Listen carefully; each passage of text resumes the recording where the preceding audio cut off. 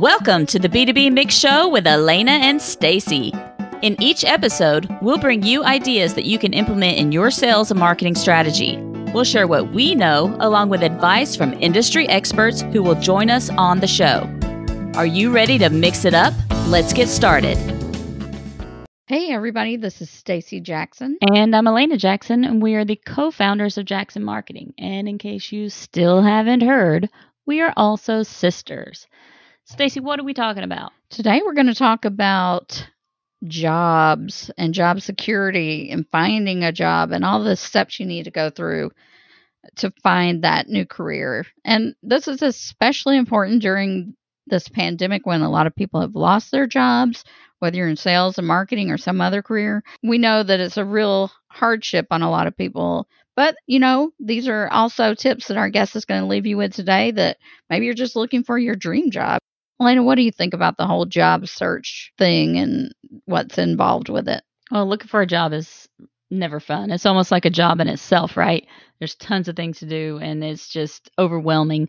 But I think that our guest is going to give us some tips that will probably help a lot of people out. And, one of the things that comes to mind is thinking about marketing teams. Usually when people are downsizing, marketing is the first to go. So it's a good thing that we've got this for anyone listening that maybe you were in a marketing job and you were let go.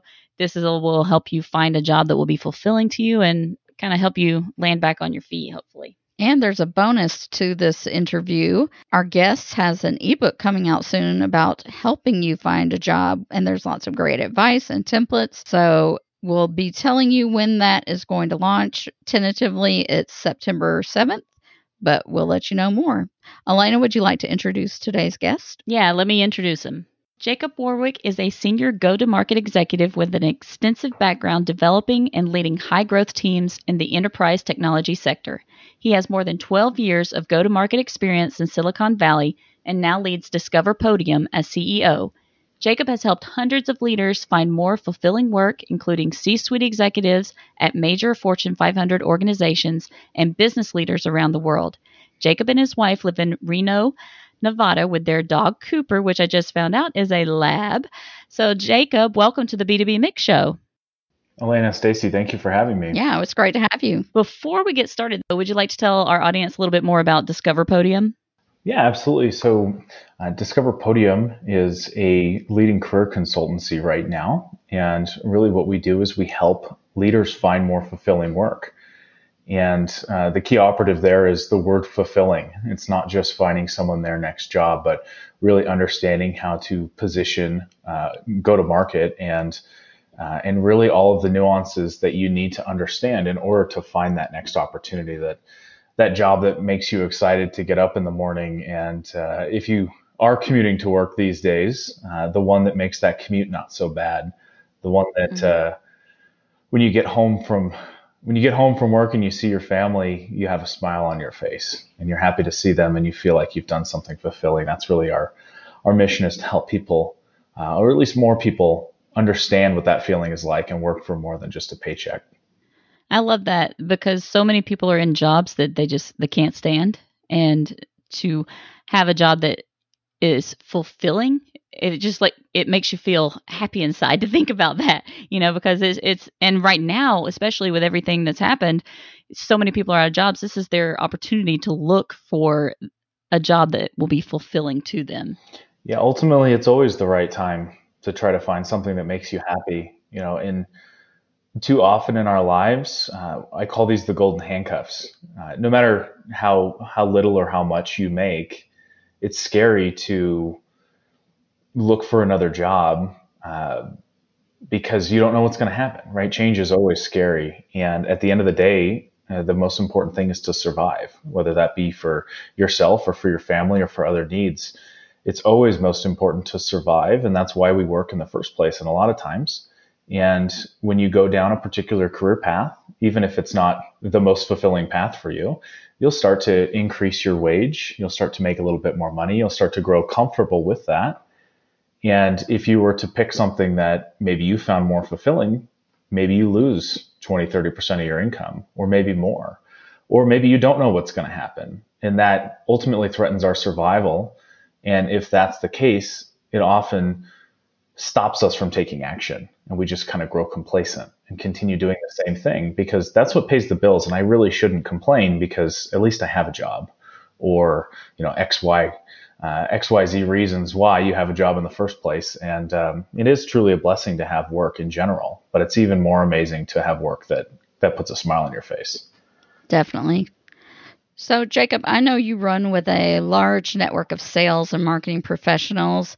With all this COVID-19 job loss and fear of job security, have you heard from your network what they're facing during the pandemic? Yeah, absolutely. And first of all, I lived through a bit of this myself when I started my career in Silicon Valley back in 2008. I actually had an advantage because I was very, very young, and a lot of older, more experienced marketing executives and sales executives were out of work. So I got opportunities, certainly not making as much as they were, but I got a lot of opportunities that I probably shouldn't have had at a young age because of that turnover and because of that chaotic environment. So right now, what happens, and this is really unfortunate, but I say this time and time again, particularly marketing professionals, a lot of companies view marketing as an expense, as a nice to have. A lot of folks realize that, or at least incorrectly think that marketing is this expense that you just make when times are good to try to grow. And unfortunately, that's a misconception. Marketing is really an investment. And marketing is something that you put money into a bucket and you don't always get money back for several months, right? So when times get rough, I would say that marketing is often last to hire and first to fire because they see it as an expenditure. So marketing professionals are often in a constant state of fear around their career. And while they can make significant money, the average tenure is really only a year and a half, particularly in startup environments. So you're always looking for new work and you're always just kind of, well, I have to have some sort of unrealistic growth in terms of what I'm bringing to the company, or I'll lose my job. And marketing doesn't always work like that. And I know you two understand this very well, particularly content marketers. The content that you create today doesn't necessarily create immediate value for the business the second you launch it. It's all about the distribution and making sure the audience reads it and making sure it solves customer needs and it continues to build and grow over time. But regardless, when you're creating content, you have to invest in it all right now, and you don't realize that investment for several months. So when I talk about that with marketing professionals, they get it. They get that pressure. And there are some companies that are still investing in marketing, and they're right to do so. Now should be a time where you're creating the foundational success so that you come out of the pandemic and you continue to grow and you invest in your people. So marketing professionals deal with that. Now, sales professionals on the other end, they're directly judged based off of what they bring in the door that day, right? So with sales, you put money into a bucket, and a lot of times companies consider sales coin operated. You put money into your salespeople, they bring money out. Now, the challenge for sales is that it's a much more different and dynamic selling environment than you've ever had before. So fortunately for our team, we have a very short selling cycle. So we work with individuals. It's more of a B2C type sale. And I know this podcast is directed at that complex B2B sale that takes time. And adding a pandemic and adding all of these different challenges, an election coming up, riots, depending on your industry, all of these things are going to affect your selling process. It doesn't necessarily change how you sell, or that you should be compassionate, empathetic, check in, solve the customer need first, those things. But it adds a lot of complexity that takes time to adapt to. So sales leaders, sales reps, whether you're an AE, whether you're a BDR, whether you're a VP of sales, there's a lot of complexity there that's changing, and they have to adapt very quickly, or they have to find another job. I do think that while it's never easy to find a job, I do think that sales have a slight advantage over marketers, because sales can come in their interview process that, one, they already know how to sell, so they should know how to sell themselves. But they can say, look, I can immediately impact the bottom line because I can hop on the phone and introduce you to these people and close business. And where marketers often stumble when they have that ROI conversation. They'll say, look, I can get these campaigns launched. I can set up your revenue operations, your systems in HubSpot or Salesforce. I can set up your email campaigns. I can adjust to the database that you have. I can market to those people, but I can't show ROI immediately because it's going to take time to learn. So I see that as being kind of a key differentiator for sales and marketers right now. And I think some of it has to do with the understanding of those decision makers and the people in charge of not understanding really how all of the marketing stuff works, because there's a lot to it. And they see ads, oh, I'll get you on page 1 of Google within 24 hours. And they think that there's some immediate results. And so there's that misunderstanding of kind of how it works, and that it's really the long game. It's not an immediate results kind of situation.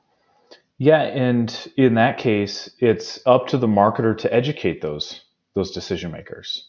And it's scary to do so, particularly if you're in a position of, I would say it's a position of weakness in terms of how we perceive it. When we're asking someone for a job, we often feel lesser than, and that's the incorrect way to go about it, first of all. But when you're trying to work with someone new, they hold the keys to something that you want, which is essentially a job, so that you can create some revenue for yourself and pay for your family and those things.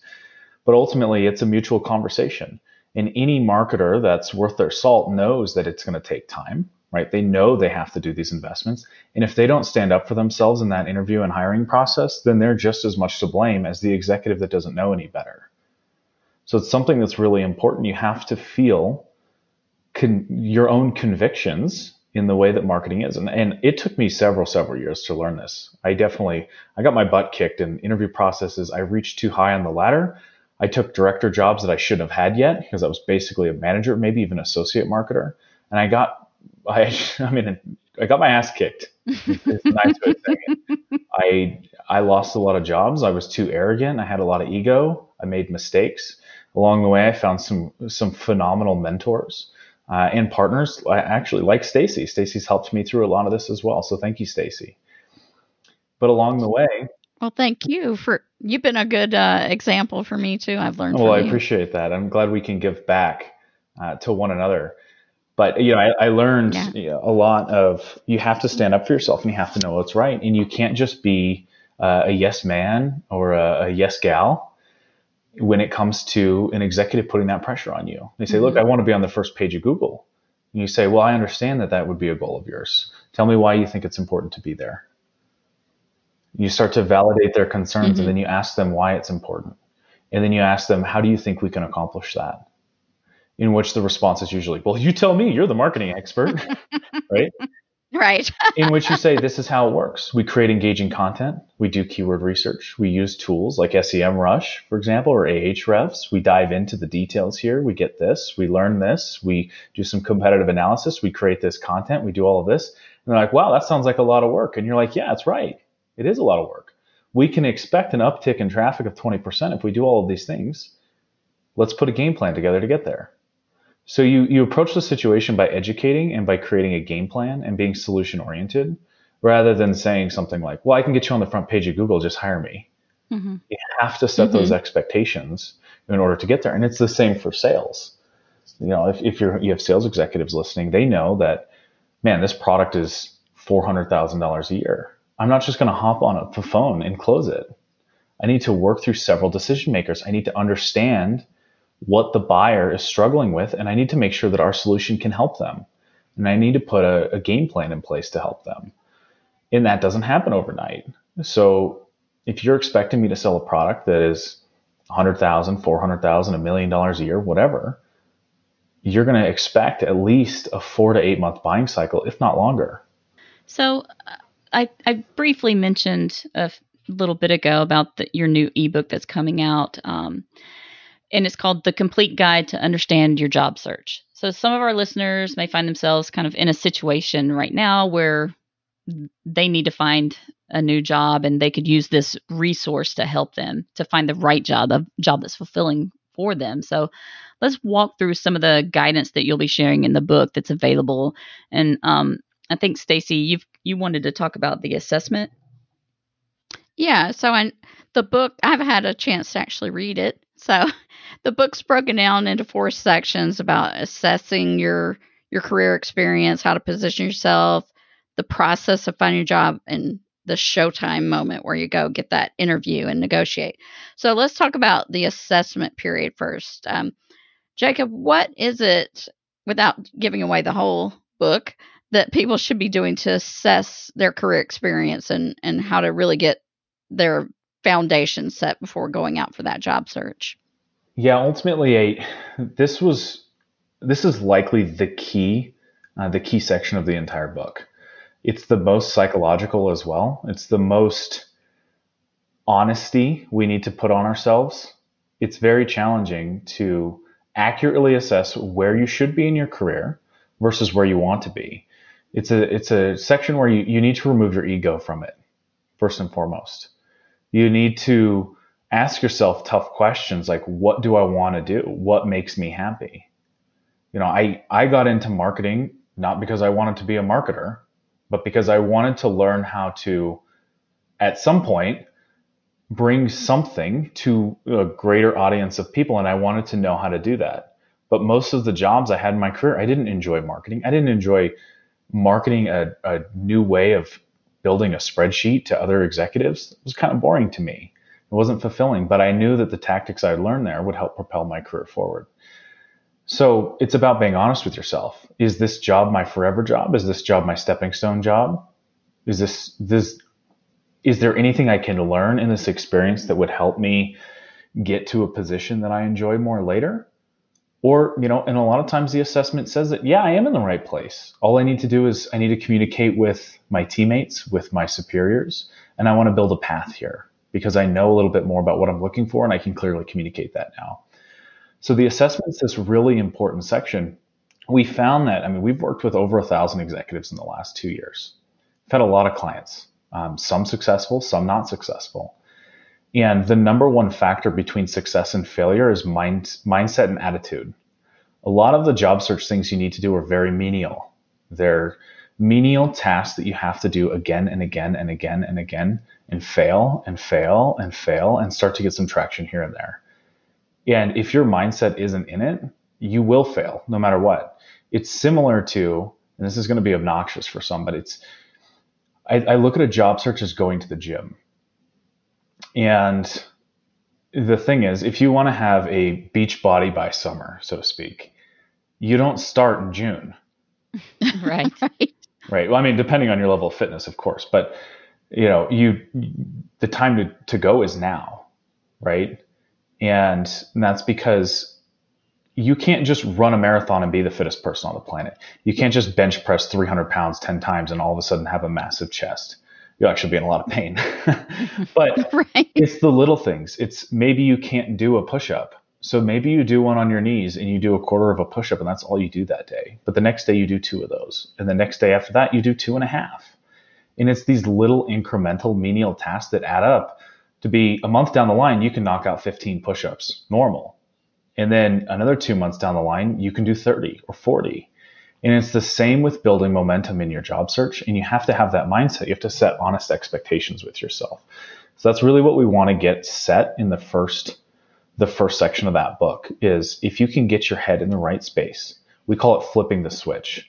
As soon as you recognize that I want more from my life, I know that some of the things I'm going to have to do are annoying or menial or not going to produce a lot of results in the meantime, but that's okay. Once you get that mindset and that's triggered, that's half the battle right there, if not more. Mm-hmm. One thing that's interesting with that whole assessment period or phase that you need to go through, that honesty part, being honest with yourself. Do I want to be CMO or whatever, or am I happy being like a content writer or a SEO specialist versus the strategist and leader? Because I think a lot of people get in their mind, I always have to be moving ahead instead of specializing in where I am and being comfortable with that, even though that's what I might enjoy.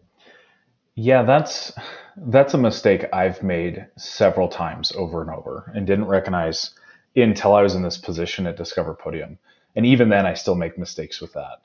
So throughout my career, I started young and I basically hated everything I did. It was a bunch of building custom CRMs and some email marketing.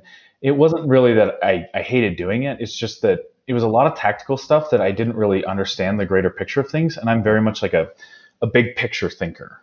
Like I'm not very good in the weeds doing a lot of the tactical stuff that does the, really puts the results in.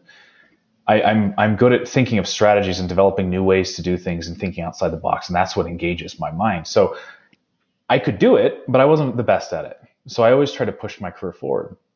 And I've never been the best at any one given thing on my team. And that was something that actually propelled me to be a leader, was to help other people get the best out of themselves. And my mindset is, well, I'm going to just keep moving forward, because if I'm a director or I'm a VP, I get to do more strategic things. I'll understand why email marketing is important, or I'll understand why the cold call is important, or why the BDRs do what they do, because I've done all of those things. And I can vouch for them and I can drive them forward. Now, the mistake that I made time and time again is expecting other people to think and do like I do. So for my business, particularly early, I hired a lot of friends and I said, look, you're all going to be leaders. You're all going to lead teams, and you're all going to do this and this and this because that's what I wanted, right? So I unfairly put pressure on individuals that didn't want to be leaders. And it's not that they couldn't, it's that it really wasn't something that brought them joy or fulfillment. And I put that on people because I thought that, look, everything in your career is, if I get promoted, I will make more money. If I make more money, I will be happier, right? It's a simple, semi-logical progression that's kind of misses the point. And that is, I read a few books. Recently, I read Radical Candor by Kim Scott, which is probably the most transformational book that I've read about leadership. And she said, look, not everyone's made out to be a leader, but you could have rock star independent contributors, just the best SEO specialist you've ever had, can optimize anything, doesn't want to lead an SEO or a content team, but knows how to do all this stuff and knows how to do it well. Now, is it fair for you to never give that person a raise because they're not leading people? And so the best people tend to stay where they're at because they recognize, like, hey, I don't want to be a leader, so they're not going to push for that. But they also don't get compensated for being the best. And that's unfair. Yeah. So there's this mentality of, like, you have your rock star employees and you have your superstar employees. And really the difference is nuanced, but rock stars are really good at what they do, and that's all they want to do. Like, I have a really strong writing department, and all they want to do is write. And that's it. They write very well, and they want to do creative writing. They want to do resume writing. They want to do writing, right? Now, do I want them to lead a media team and a PR team and all of the next steps? Some of them maybe, but ultimately that's not what they want to do. But it doesn't mean that I need to hold their career back because I don't have a promotion for them. So that was something that I was challenged with. I just assumed that everyone wanted to go straight up to the top. But ultimately, it's a completely different skill set that you need every step of the way. And it's not always fulfilling when you do that kind of work. So after you've kind of gone through and done the assessment and you've flipped the switch, you've got your mindset right, the next step is positioning, right? And you positioning yourself for leading a career. What exactly does that mean and entail? Well, I think sales and marketing folks, if that is our audience on this podcast, will get this very well. Really, again, my background's been in sales and marketing. I build go-to-market strategies for businesses. What you're doing here is building a go-to-market strategy for yourself. So for content marketers that are writing blogs for companies and writing, Glassdoor, they're like cleaning up the company perception in the page, and they're doing website content, they're doing these things. It's simply doing it for yourself. And I say simply, but it's never easy to talk about yourself. We're definitely taught not to brag. And we're especially taught not to humble brag, which is kind of what LinkedIn's for. It's kind of the king and queen of humble bragging will happen on LinkedIn. But essentially, you're developing the content for your audience. It's as simple as that. So you want to understand, okay, let's say Stacy, you want to be a director of marketing. Let's say a VP of marketing. So your hiring manager's likely going to be a chief revenue officer, chief marketing officer, maybe an operating officer, or the CEO, depending on the size of the company. You want to create the perception that you are the person that person needs. That's it. So what does that person care about? It's just like going to market with anything else. You're creating a blog article. Who's your reader? What do they care about? What do they need to see? But you're doing it for you. And you only have a few channels on which to get that story across. And that's actually a blessing. We know that marketers go, okay, what content do I need on Facebook versus Twitter versus, let's say I'm going to do some Quora stuff. I'm going to do some website content. I'm going to do some ebooks. I'm going to do some of this. You have so many channels, right? In your job search, you have your resume. You have a little bit of a LinkedIn profile. You may do a cover letter. You may have a portfolio. You may have your own website if you're really ambitious. There are very few channels. You likely don't need to write a white paper about your career to find a job, right? That'd be interesting. I've seen it. I've seen a little bit of everything. I've seen 20-page resumes from Deloitte executives. Oh, wow. Because consulting is very complicated to explain. And the more of a jack of all trades you are, the more complicated it is to explain. So what I mean in this section and what our team means is let's narrow it a little bit. Let's narrow it to what you want. You can still want multiple things, but you'll need different positions for that. So for example, I'm the CEO of a startup. If I were to go back into the corporate world, I may look for a chief revenue officer job. I may look for a VP of marketing job. That's a significant overhaul in my content. Mm-hmm. From leading people right now I lead product teams. I lead an engineering team here starting pretty soon, a marketing team, a sales team. I lead all of these functions. Now that's pretty much jack of all trades. If you're going to go into a marketing environment, you're only going to lead marketing. So why are you talking about all this other stuff? That detracts from your goal at that point.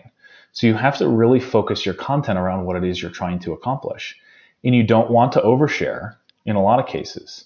You want to share just enough to pique interest because your goal is that conversion, Mm-hmm. or to get someone to click on you, or to get someone to connect with you, or to get someone to do XYZ thing.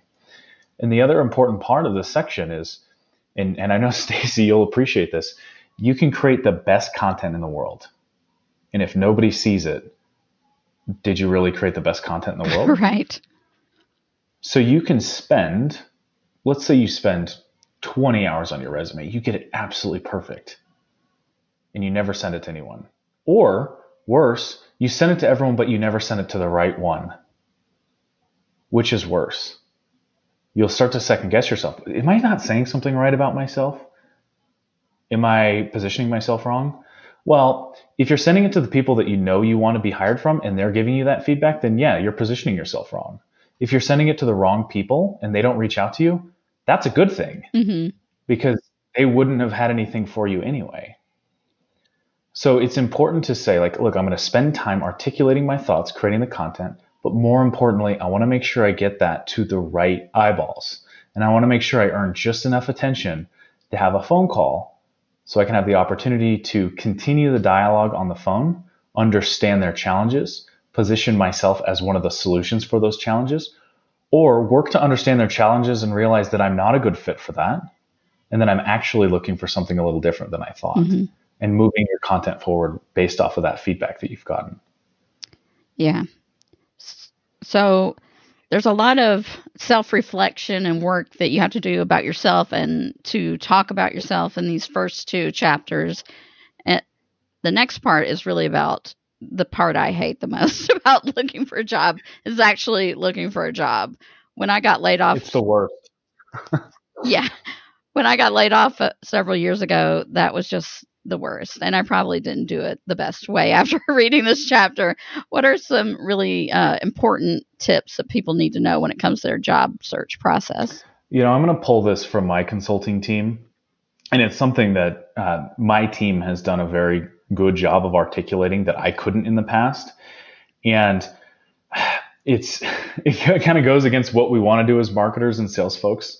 And that is to be looser at the beginning and to be, you don't have a lot of expectations right off the bat, to put yourself out there and see what kind of feedback you get.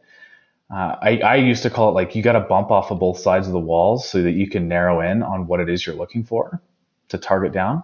And what my team says, and I think this is from Brandon and Laurel, our two consultants right now, they recommend that you have your like perfect fit jobs, right? These are the ones that you're going to apply for. Maybe you found them on LinkedIn or Indeed, or maybe a friend referred you into those.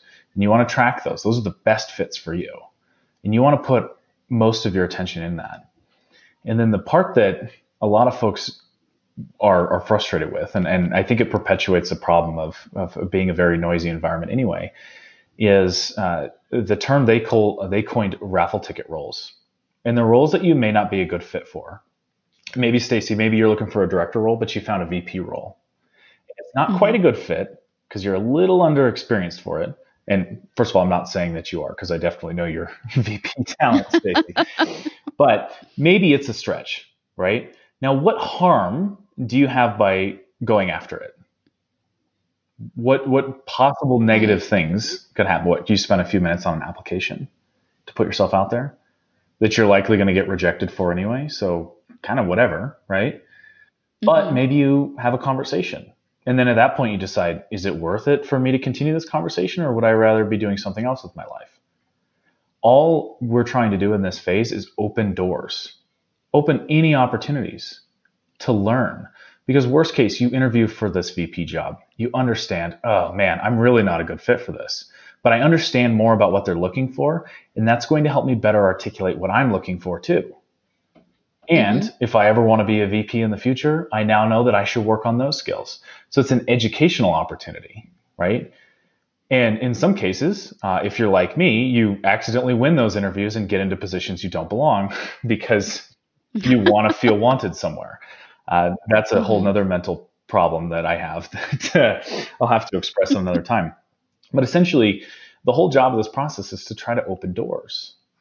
And you want to be a little looser, even if they're doors that you don't want to walk through, because there's something to learn from that.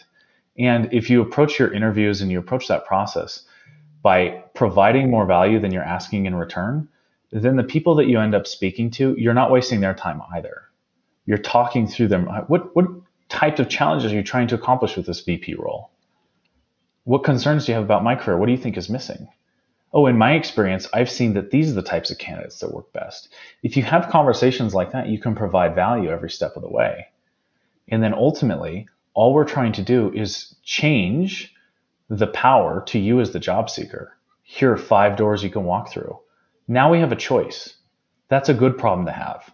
If you're looking for a job and you only ever have one offer, which happens often, by the way, especially now, it's a very tricky environment to work through. You'll have one offer, and you'll look at that offer and you go, if you're out of work, you're probably going to take it because you need the money. If you're not out of work, you might question it a little bit and say, is this a good move for me? But you don't have anything to compare it to. You only have one offer, or maybe one avenue to explore. And again, that's where it starts to become more of a first world problem. Because if you are unemployed, any offer is a good offer in a lot of ways, because you want to make sure you're bringing some cash home and you want to make sure you're taking care of your family. So if you get into a position where, this is why I recommend always looking for work, even if you have work that you like, just give yourself options, learn about what's out there. And then you can start to determine what the best course of action would be. Just because you open doors doesn't mean you have to walk through them. And I kind of went on more of a theoretical rant here than going into the details of the job search. And that's because the job search is like going to the gym and then doing sit-ups over and over and over again. Apply, rejection. Some of the things that we talk through in this is how to go beyond just, we call it knocking on the front door. If you send a job application, you're knocking on the front door. Now, if you knock on the front door with 500 other people, what are the odds that someone's getting led into that party, so to speak? Now, if you're the person that goes around the side to the backyard of the party and says, hey guys, we got a bunch of people at the front door, can you let me in? You're going to be more likely to be heard, and you'll be the one that kind of stood out in the crowd there. So, that's a metaphor for everyone.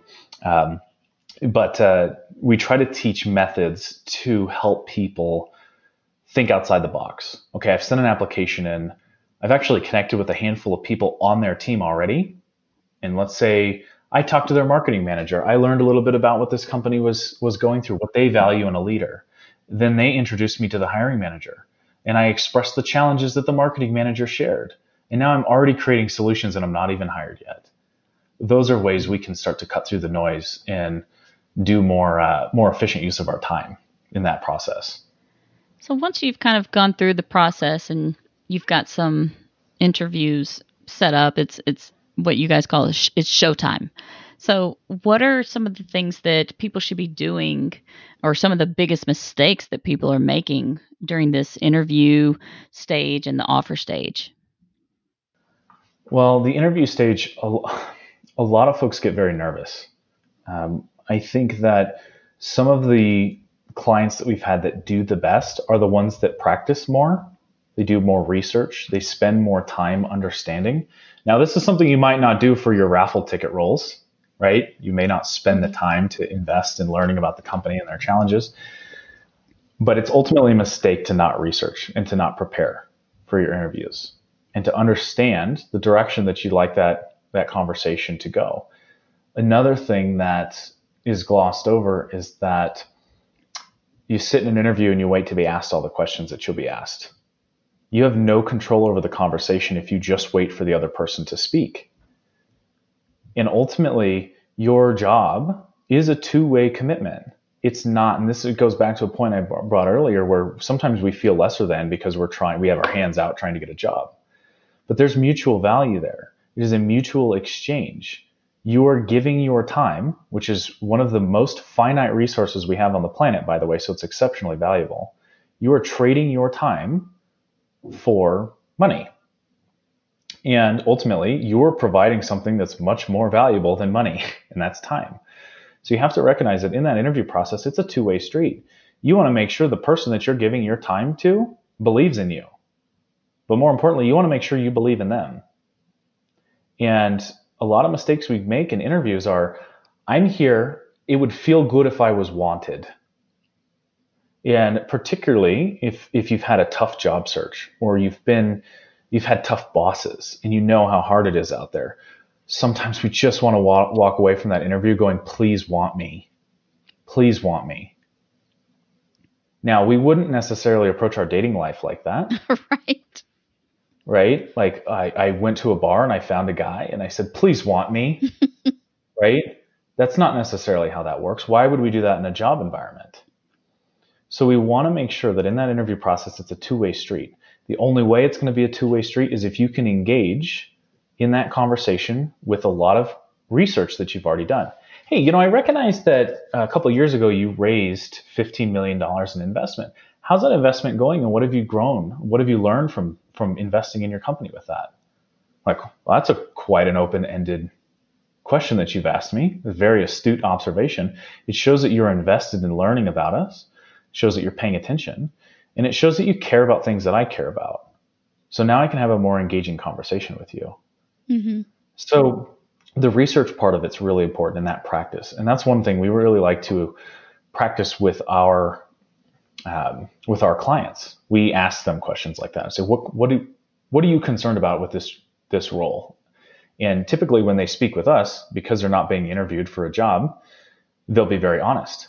They'll say, hey, I'm really worried about this. And we're like, great, say it. Say what you're worried about. Ask them. Let's get some clarity on this to make sure it's a good fit. That's really important information for people to hear. And I think people do just get nervous, especially if they really need a job. And that's why they might blow it or end up doing something they don't want to do or getting less than they want. Yeah, the thing is, the more you research, the more confident you're going to be. And ultimately, confidence and obviously the ability to do the task is the most important element. You need to be confident. And if your confidence shows, you're going to be more attractive in that process. It is important that you can do the job. This is actually something that is frustrating for women a lot of the times as well. A man will come into an interview process, may know 5% of what they need to do. And I'm speaking from my experience of me doing it myself. I was maybe 5% qualified for a role, but I came in so confident that I could figure it out along the way that I got hired anyway. Now, in a similar boat, a woman could be 95% qualified for a role, go into that and go, but I'm missing that 5%, and not get the job because of that insecurity. And ultimately, that's frustrating. That's one of the reasons we have some of this discrepancy and pay wage gaps and other things that we're trying to overcome as well through education. Right. So before we wrap up, a couple questions for you about the ebook. When will that be available and how can people get it? Yeah, so I think the first section is released on September 8th or 9th, Okay. so a couple weeks from now. Yeah, and then the rest to follow over the next couple weeks. I know that I don't want to misspeak for my marketing team, so I'll make sure to check in with them afterward, and maybe we can buzz out a newsletter to your followers here, Stacy. Sure. But ultimately, I believe we're starting a newsletter and an email list too, so you can sign up for updates there. And I do highly recommend the content so far. It's been 5-6 months in the works for developing it in the first place, and then has over a decade of experience included into it. Not your typical type of ebook experience. We'll definitely be happy to, tweet, post, sing it from the hilltops when it's available. So we'll make sure our listeners get it too. Well, thank you. I do appreciate that. And I would ask you, in your experience, I know you've read the ebook. What did you think? Your honest opinion. Where could we have gone deeper, and what did you learn along the way? It was a pretty thorough document. I think what I learned, because like you say, a lot of people don't like to brag, and some of the things that I might have thought about if I were having to look for a job right now that I would have thought of as bragging is really just being confident and talking about myself in a way that I can go help this customer the same way I would sell our services as Jackson Marketing. But it just feels sometimes a little braggy, and maybe women even get a little more like, oh, I'm not supposed to show off or have a big ego about this, but not thinking of it in those terms and thinking about, well, I'm writing a piece of content, this resume, to sell my service to this employer. I think it's really changing mindset that way is one thing I really learned. It's easier to sell a company or a product than it is yourself sometimes. Yeah, I definitely agree with that. And I know it's a sensitive topic, the gender gap and discrimination and diversity and inclusion, all of these challenges. We need to look beyond the surface level things that we're all talking about here. And ultimately, a job is, can you do the task? Yes or no? It doesn't matter anything in the past. In a lot of cases, your experience can help you build the confidence for it, but your experience is in the past. Everything that you're working towards is the future. So ultimately, can you learn on the fly? Can you do these things? And it doesn't matter if you're, what your background is. If you can communicate that you do that, you should get that job. And ultimately, if you're torn down from some amount of bias, whether it's sexism, racism, homophobia, xenophobia, or any number of reasons, ageism is a big one. If you're turned down for that, you don't want to get pissed. You just recognize, wow, that's a blessing because I don't have to work for that guy or that gal. Yeah. Because they don't respect me or appreciate the value, the diversity that I can bring to their team, and I dodged a bullet. And we turn that fuel into, let's find the people that do support us and find our ambassadors in our corners and work for more of those people. That's going to help us really elicit a lot of positive change for our country. So we have one more question for you, and it's just a just for fun question. Uh-oh. So if you weren't the CEO of Discover Podium, what would your dream job be? Honestly, a lot of what I do is my dream job right now. I can tell you just a bit about it. What I would be is a direct consultant, and I would likely be more affordable as well. From a time commitment, because I really enjoy helping individuals. And I realized that this was my passion with a few of my early clients, where I worked with a gal who was unemployed for 6 months. She's a single mom in San Jose. And she was so down on herself and so emotionally upset, just felt worthless, got laid off to no fault of her own. And she recently had a divorce, and she's a single mom, and her daughter was about to go to college. And that's a lot of pressure, first of all, especially in San Jose, which is one of the, if not the most expensive city to live in the country. And she felt worthless. Her self-esteem was shot. She put a lot of her value in the man she was with, as well as her career, and she lost both. right? So what we did together is we learned how to respect ourselves again. We learned how to, first of all, let's be objective. You're living in the most expensive city in the world. You have enough savings to live for another 6 months without needing a job, which is incredible, by the way, that you've saved that type of money. You are a single woman, like making about $200,000 a year in the most competitive environment on the planet, and you are still surviving. You tell me how you're weak. And that was where, it's pretty emotional. And some of our career coaching turns into therapy sessions like that. Not that we're licensed therapists, because I'd never say that. But you tell me how you are not good enough. And once we came over some of those emotional barriers, we ended up getting a job offer with a $20,000 increase on base from what she was previously making. And we negotiated a $35,000 signing bonus. Nice. And first of all, that's all great. There's ROI in that, cool. Like that's all the business and buzzwordy stuff that, we are all used to, especially B2B marketers. We love the ROI and the lifetime value and the customer happiness and all of those buzzwords. But when I recognized that the confidence and the life-changing moment that was, that now, the career has changed, that stability is there, that survival is there, the daughter can go to college now, the wings have been unclipped, so to speak, and she could now experience her life in a completely refreshing way where she can let go and turn the chapter into optimism. That's why I do what I do. And it doesn't have to be someone that makes $200,000 a year, because that's a lot. We've worked with folks that have made 20 or 30,000 and doubled it, or still want to make, 20 or 30,000 a year and found a more fulfilling way to do it, giving back in a nonprofit, doing things like that. It's not all about the money. It's not all about the job or the clout or the title. That's where our term, like, we want people to love what they do. We want the fulfilling aspect. The fulfilling aspect is different from other people. And for her, this individual, it wasn't about the money, but it was about, I can put my daughter through college now and I can turn this new chapter in my life. It has nothing to do with her actual expertise. But that's where I find fulfillment. So as a very long, convoluted answer to your question, if I wasn't the CEO of this company helping others do that for others, I would just be doing it individually for others. Well, Jacob, thank you so much for taking time to talk with us today about helping marketers and salespeople find more fulfilling jobs and improving their job search. If people want to reach out to you or connect online, what's the best way for them to do that? So LinkedIn is most appropriate. You'll have to send a connection request and a message because my connection request situation is a little crazy over there.